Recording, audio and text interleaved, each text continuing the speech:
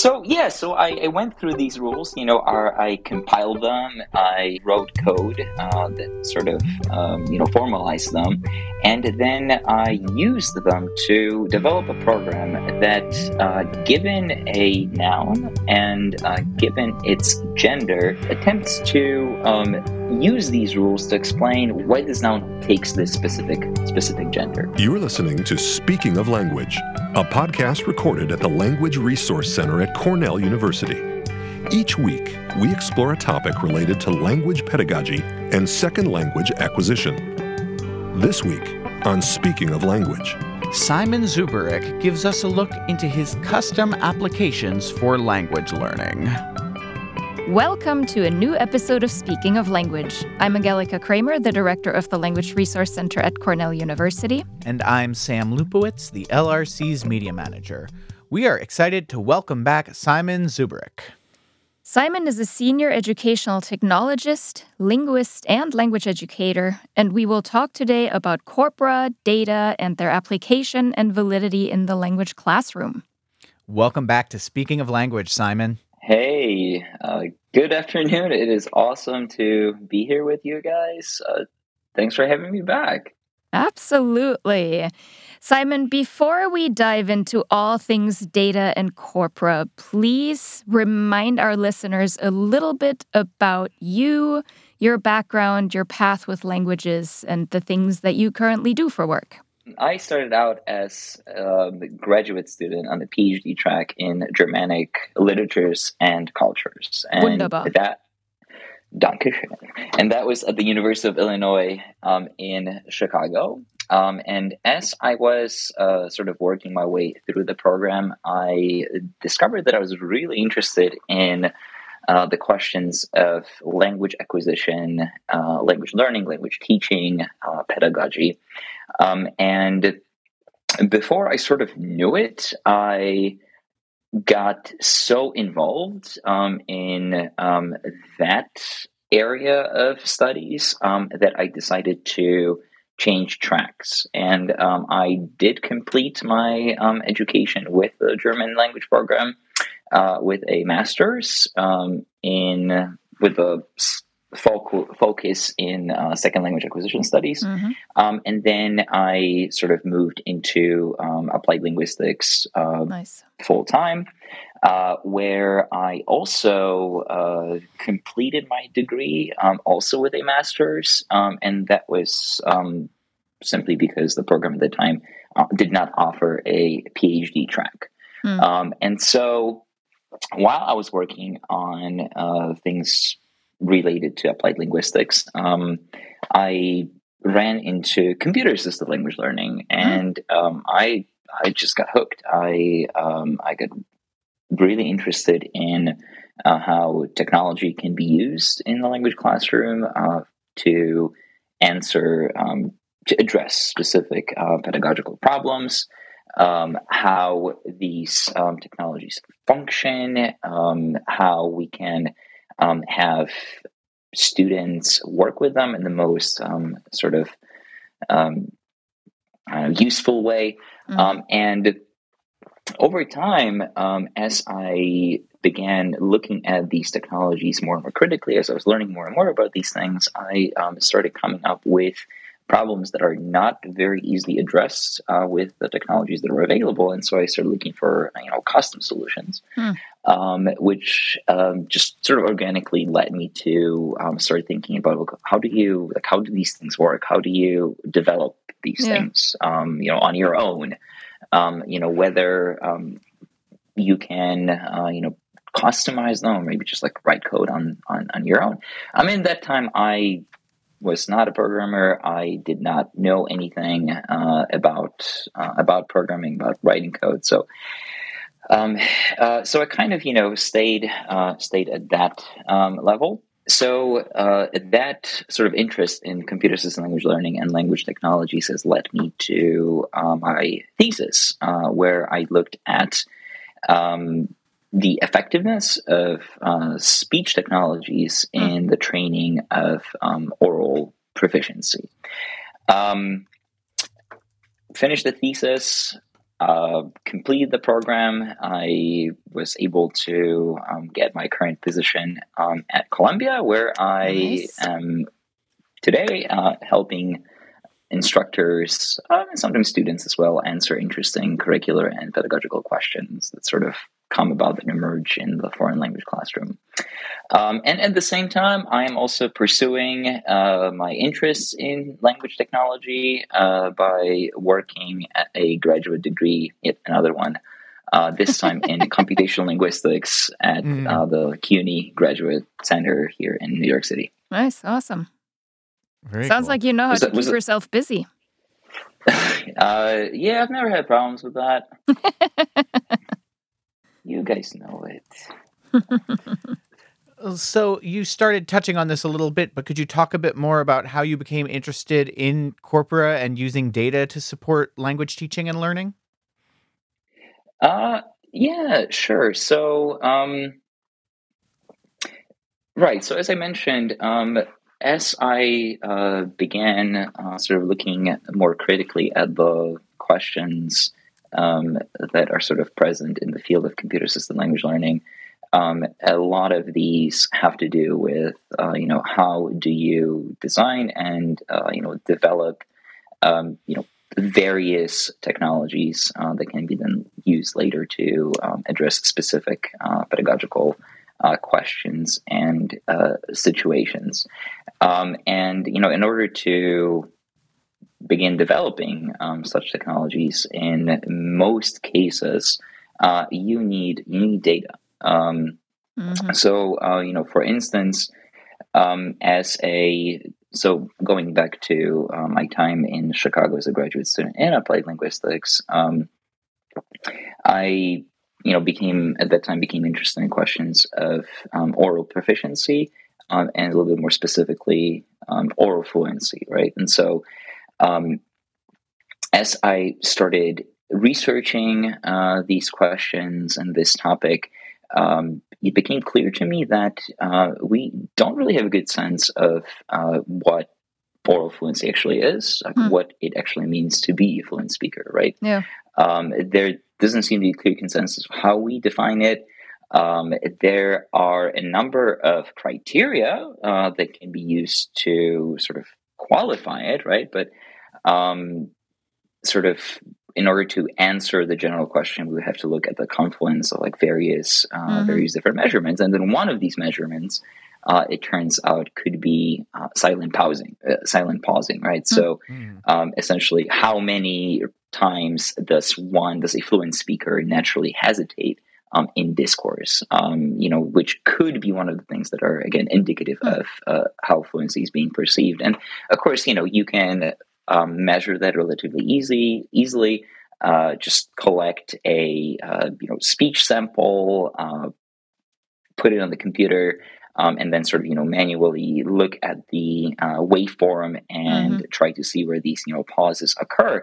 Now, of course, when you are writing a thesis that sort of holistically looks at these things, you're dealing with a lot of speech samples, and that is at some point just stops being manageable to do by hand. Sure. Right.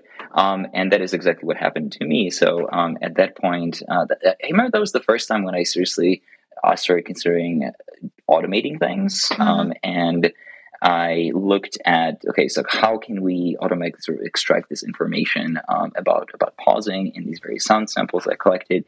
I figured out how to write a script that does that automatically, which is like the first original, piece of programming that I did. And it also generated like a very rudimentary fluency score. That sort of already gives you an idea how data quantitatively may be useful in, answering certain questions. I mean, maybe, probably not giving you the full picture, but bringing you, closer to the truth, so to speak. And then there's, other questions that, exist sort of on the side of the instruction as well as on the student side that are likewise, that could be answered with the data and with sort of objective metrics. Interesting. So you just mentioned that in order to manage all of the data that you were working with, you wrote a script to automate some of the processes. Can you give us the Cliff's Notes if somebody is interested in creating a corpus? How do you do that? How do you go about that? And are there other reasons than automation for why one should create a corpus? Yeah, so going back to fluency, right? Just like there isn't like a clear consensus of what fluency is, how we define it, it is really also pretty difficult to sort of give a clear definition of what a corpus is. I like to think of it as a collection of some language data of interest, whether it's text, audio files, maybe a combination of both, that is structured in a way that is helpful to achieve a particular goal, right? To facilitate its use. And so to give you a more concrete example, so one of the more recent projects that I developed that we can talk about later required validation, right? And so I basically needed to see how effective it is, how well it works, and in order to validate it, I needed to use a corpus. In this case, the corpus was very, very simple, very straightforward. It was a list of about 100,000 German nouns that I scrapped from the web. And they were all sort of dumped into one text file. And the way that, and so that kind of, answers the question of what was in the corpus. Now, in order for this collection of German nouns to be useful for the validation purposes, which was done automatically by a program, they needed to be structured in a particular way, right? And so in this case, they were all arranged as a list that are all case folded, meaning lowercase across the board, one noun per line going all the way down, right? And this very simple text file was a legitimate corpus structured in a particular way, so as to facilitate a specific goal that I had in mind when putting it together, right? So that's sort of on the one side, but then Corpora can also be a lot more involved, a lot more structured. There was another corpus that I worked with for yet another project that was developed by Professor Naomi Nagy, at the University of Toronto, and it is the Heritage Language Variation and Change Corpus, which is massive trove of data, both audio and text. It is a collection of interviews with heritage speakers across a number of languages, with transcriptions, with a search capability, with all sorts of filters. So, in that case, that allows you to, manipulate information, extract it, process it. It has, all sorts of functionality sort of baked into it. And, it is likewise a, valid collection of data, right? A valid corpus. Yeah. And the reason why we should be interested in looking at these things and then looking at the collection of these collections of data, in addition to sort of, building programs, is because I think that they really allow you to look at the language in a very objective way, a very insightful way,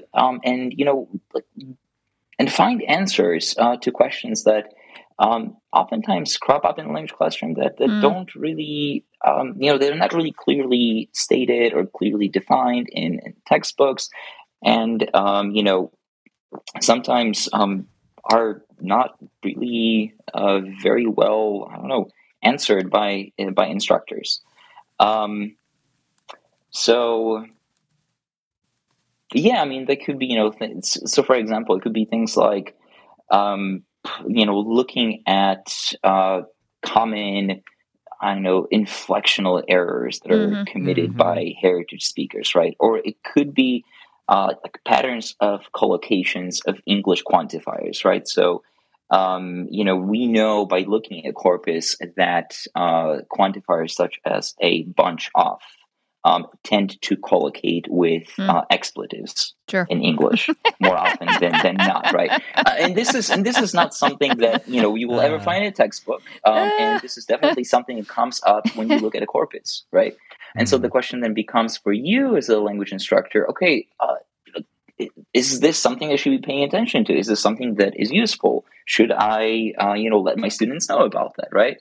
And if so, like, how should I let my students know about that? How should I draw their attention to this? How should I then, structure my materials to that effect, and so on and so forth? Nice. Yeah. Well, so just to follow up on part of that, you talked about the corpus of German nouns that you assembled. You developed a learning aid to explain grammatical gender assignment in German around that corpus.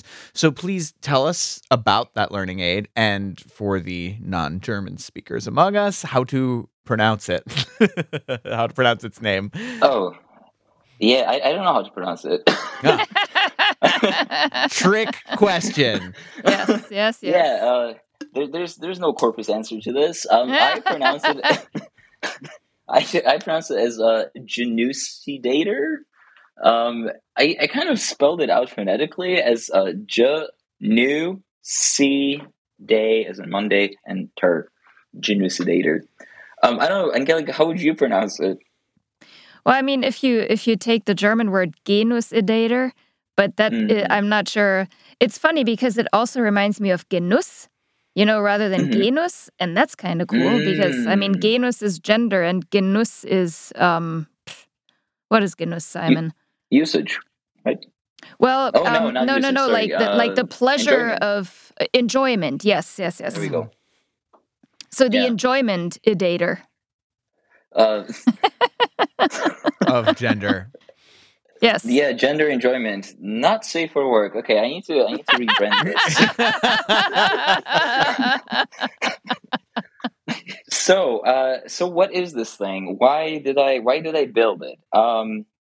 So I am not a native speaker of German. I had to learn it as a foreign language. I started learning it in high school, and sort of stuck with it through undergrad and then grad school.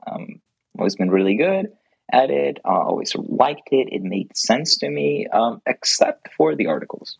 That was the sole thing that I could not wrap my mind around, and it was just, it was just confounding, and like I said, didn't make any sense. And so, as students, we're always told, or at least I was, that the articles. So articles in German correspond to the grammatical gender of the noun, right? So German has 3 genders: masculine, feminine, and neuter. And these surface in the language as an article, either definite or indefinite. We also have articles in English. An example of a definite article would be the.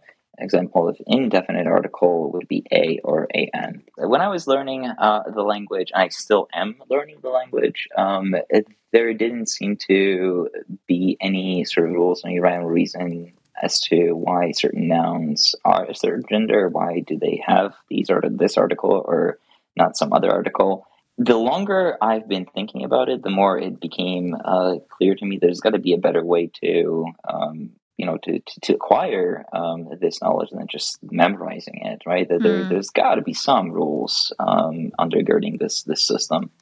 And as I was researching it,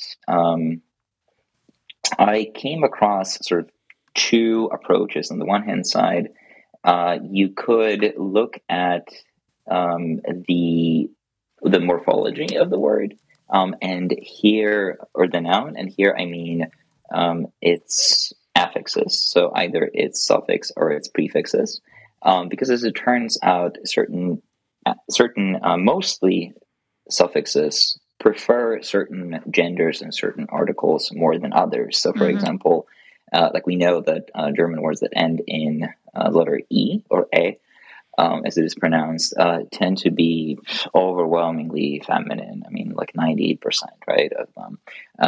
And, these sort of regularities occur with various suffixes, sometimes with prefixes. So there was one cue for me. Another one was sort of more of a semantic nature. I ran into research that tried to figure out how genders are assigned to nouns based on what these nouns mean, right? So we know that most celestial bodies in German are masculine, right? We also know that alcohols are masculine as well, except for beer. We also know that things that are related to hunting tend to be feminine, so things like that. And there are rules and rules, pages and pages of these rules, which I went through. And very diligent of you. I like that.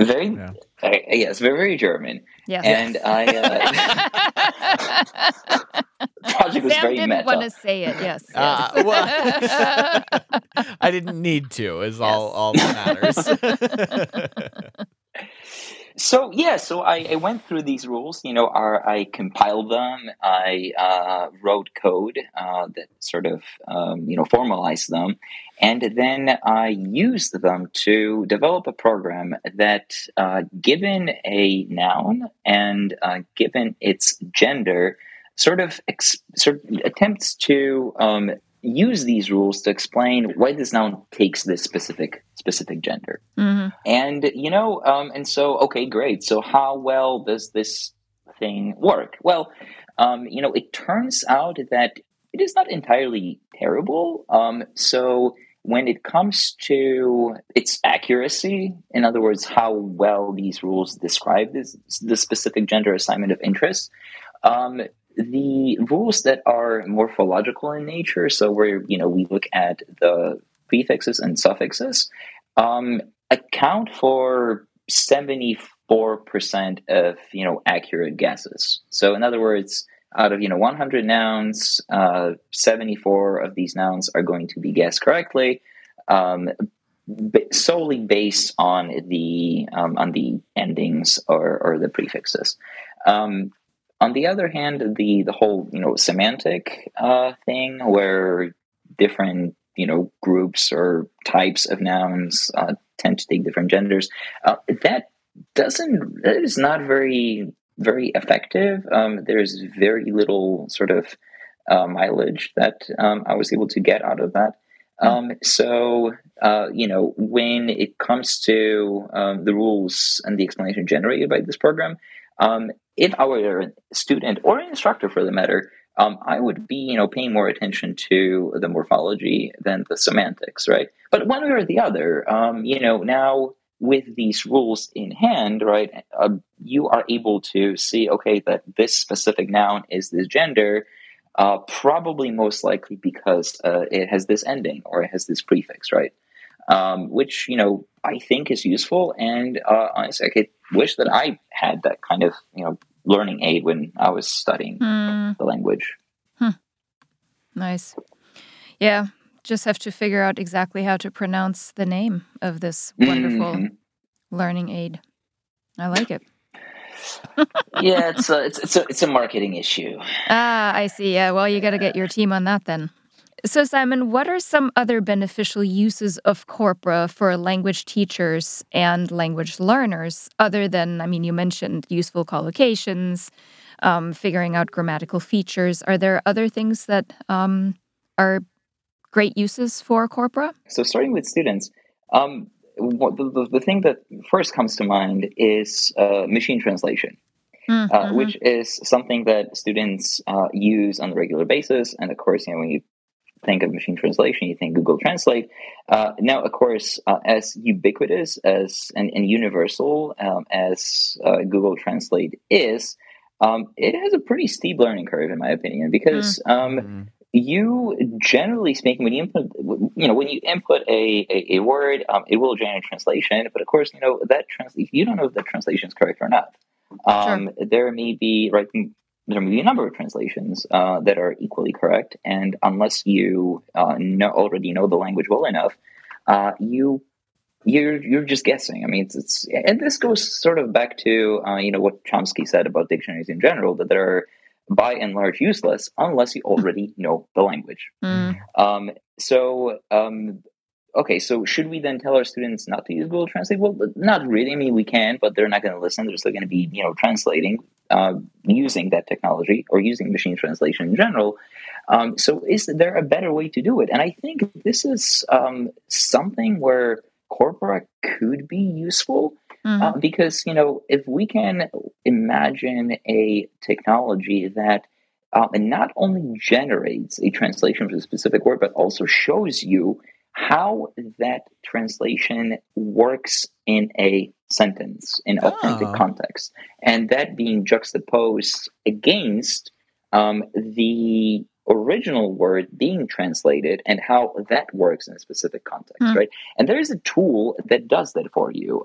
It is called Lingway, Ling, U-E-E, and it is a machine translation technology that does precisely that.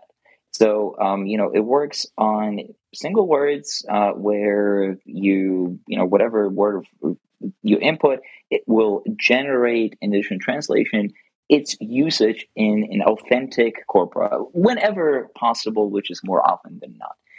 So I think, this was something that is generally super helpful to students, even if they may not necessarily understand the entirety of the lexical context. Sure. They may still see it, maybe look at this and maybe try to translate the sentence as well. So I think for the purpose of contextualization, it is fantastic. And then, of course, for instructors, these database, Corpora-based tools are, we've likewise been using them, especially for the past, couple months with the full assault of generative text models. These are based on, multi-billion word corpora. That's what they are. But to perhaps present a more, specific example, there is a project that I developed that looks at heritage language writing, and specifically in Polish. So the program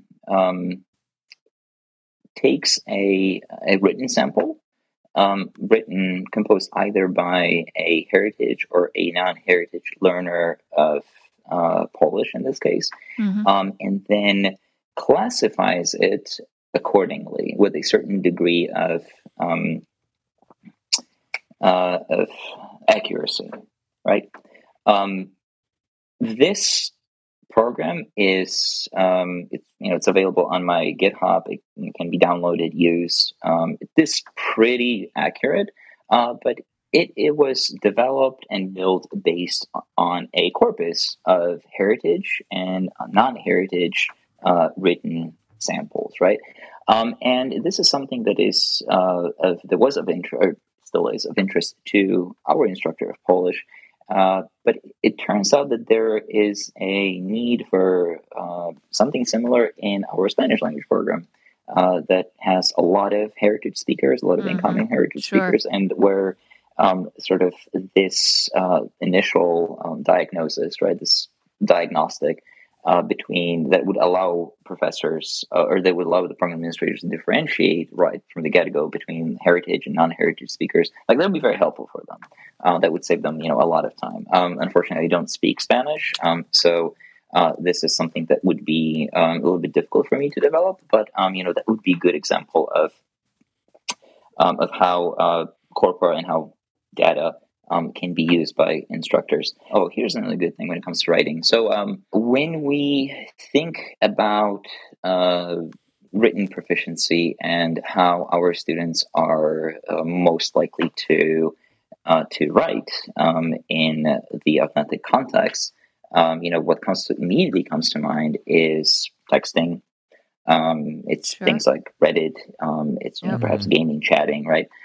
So instantaneous computer-mediated communication, which is profoundly different from regular composition, which is something that tends to be emphasized in more traditional language classrooms. Now, of course, I am not necessarily familiar with a lot of teaching materials that includes samples of texting discourse or authentic online discourse, right? Which the exposure to which would be, I suspect, very helpful to our students and for instructors as well when thinking about how to build useful curricula. But again, there are corpora out there that collect this information. And for instance, at the last IELTS conference, I participated in this presentation where a graduate student from UC Davis was presenting her project on computer-mediated communication and texting in Spanish. And she was looking at how that instantaneous communication may impact spoken proficiency, right? So again, she put together a corpus on her own. She collected data, she structured it, and she's using it to look into these things and to answer these very very specific questions. There's a lot that you're working on, and it's fascinating. So we want to know what's next for you, and where can people find out more about the work that you're doing? Sure. So, I look forward to the upcoming academic year at Columbia. We do have pretty ambitious plans in store for our faculty. The center is currently undergoing reorganization, and there's exciting changes in place. So, I'm looking forward to that. There are some innovative projects that I've been consulting and working on with our faculty. There's a really cool project on that uses spatial scaffolding. So not corpora, but also computer-assisted language learning related, and it does that to see if we can use leverage the fact that our brains are mostly wired for spatial processing to teach grammar. And to specifically to teach, not to teach grammar, but also in the context of prepositional semantics. So when looking into that, there's also a project that looks at ways of incorporating automated speech recognition and pronunciation feedback in Mandarin Chinese. So that's something that I'm involved in as well. Exciting stuff. And yeah, my graduate work. I'm gonna be taking more courses this upcoming year. I am looking forward to doing more nitty gritty machine learning and learning more about the math behind it. So that's sort of coming up for me in the next months. Nice. And then, where can people find out more about me? I do have a website, Zuberek.net. So my last name, .net, pretty simple to remember, which kind of contains everything. So everything I do, I just, throw it there. There are links to our YouTube channel. There are links to my presentation, slides, code. It sort of aggregates everything. So go there if you want to learn more. I also have links to various social media channels. I'll just leave it at that, because that really does contain everything. Absolutely. And we'll make sure to link to that in our show notes. Simon, this was wonderful. I think we could keep talking forever. But we will just make sure that everybody who's interested in your work goes to your website, checks out GitHub, and you are presenting at ACTFL 2023. So if anybody is there... Oh, yes, that's right. I'll be there. Mm-hmm. Yeah, make sure that you check out Simon's presentation there. Before we sign off, though, we would like to ask you to share a word in a language that you speak, you love, you are learning, you want to learn, that does not exist in English, but that you wish it did. Let's hear it. Okay. Well, I guess the Genucidator is already taken. that already exists, though. I put it there. It does. Yeah. So. You've coined it. Yes, I coined it. No, but there's a word that. There's a word they wanted to share. I was thinking about a little bit. So a lot of the work that I do on Corpora with data, I do on an operating system. I'm sorry. A lot of the work that I do is done on a version of the Linux operating system that is named Ubuntu. Mm-hmm. And some of you may have heard about that. It happens to be, I think, the most popular distribution of Linux available out there. Even though looking at that name pretty much daily, I never really bothered figuring out what it means. And until I did in preparation for this, or coincidentally to this podcast, and it translates into "I find my worth in you, and you find your worth in me." And fascinating. I think we could think of it as just a really super rough translation as human kindness. And I wish that a word like that existed in English. Yeah, that would. I would take that. I would use that. Very good. Do you know what's the origin of the word? It's from Nguni Bantu. Okay. Yeah. Beautiful. Well, thank you so much for speaking of language with us today, Simon. That's a great note to end on. Thank you. It's been great. It's been a fun conversation. Next week, we will speak with Dr. Kathy Bauman. Dr. Bauman recently gave a talk as part of our monthly LRC speaker series, and we will extend our conversation on reverse design and its role in curricular and programmatic articulation. Until then, Auf Wiederhören. The Language Resource Center is located on the ground floor of Stimson Hall on Cornell's main campus in Ithaca, New York. Check us out on the web at lrc.cornell.edu. Or follow Cornell LRC on Facebook, Twitter, and Instagram. Speaking of Language is produced by Angelica Kramer and Sam Lupowitz. Recorded by Sam Lupowitz. Original music by Sam Lupowitz, Dan Gable, and Joe Gibson. Thanks also to the College of Arts and Sciences at Cornell University. As a reminder, the ideas and opinions expressed on this podcast do not reflect those of the College of Arts and Sciences or any other official entity of Cornell University. We thank our listeners, and do stay tuned for our next episode.